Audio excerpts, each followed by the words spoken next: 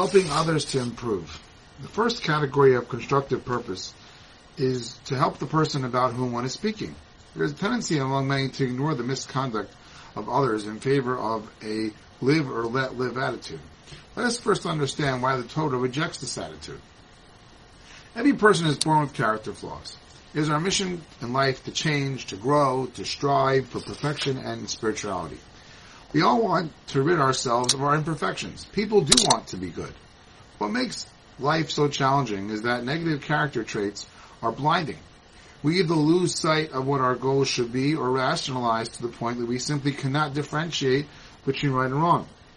One of the greatest gifts Hashem has blessed us with is companionship.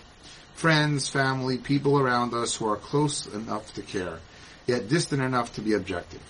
To abstain from speaking up and offering one another a reproof and guidance amounts to depriving one another of one of the most valuable tools for personal growth.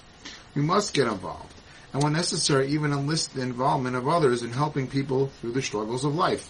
Remaining silent when reproof is called for is not guarding your tongue. It is depriving one's fellow of his lifeline to self-improvement. More lessons. After hearing the slander of the others, spies, Kalev and Yeshua respond to their sinful words. The land that we passed through to spy it out, land is very, very good. If God desired us, He will bring us this holy land and give it to us. But do not rebel against Hashem.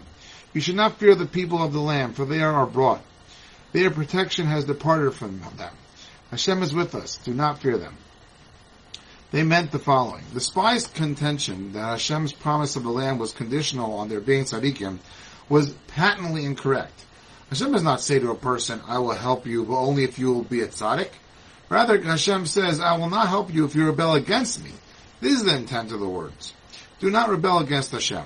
As long as a person does not flout Hashem's will, he can still hope for His compassion.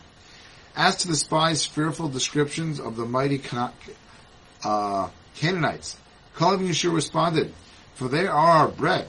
Would a person be frightened by a giant-sized loaf of bread?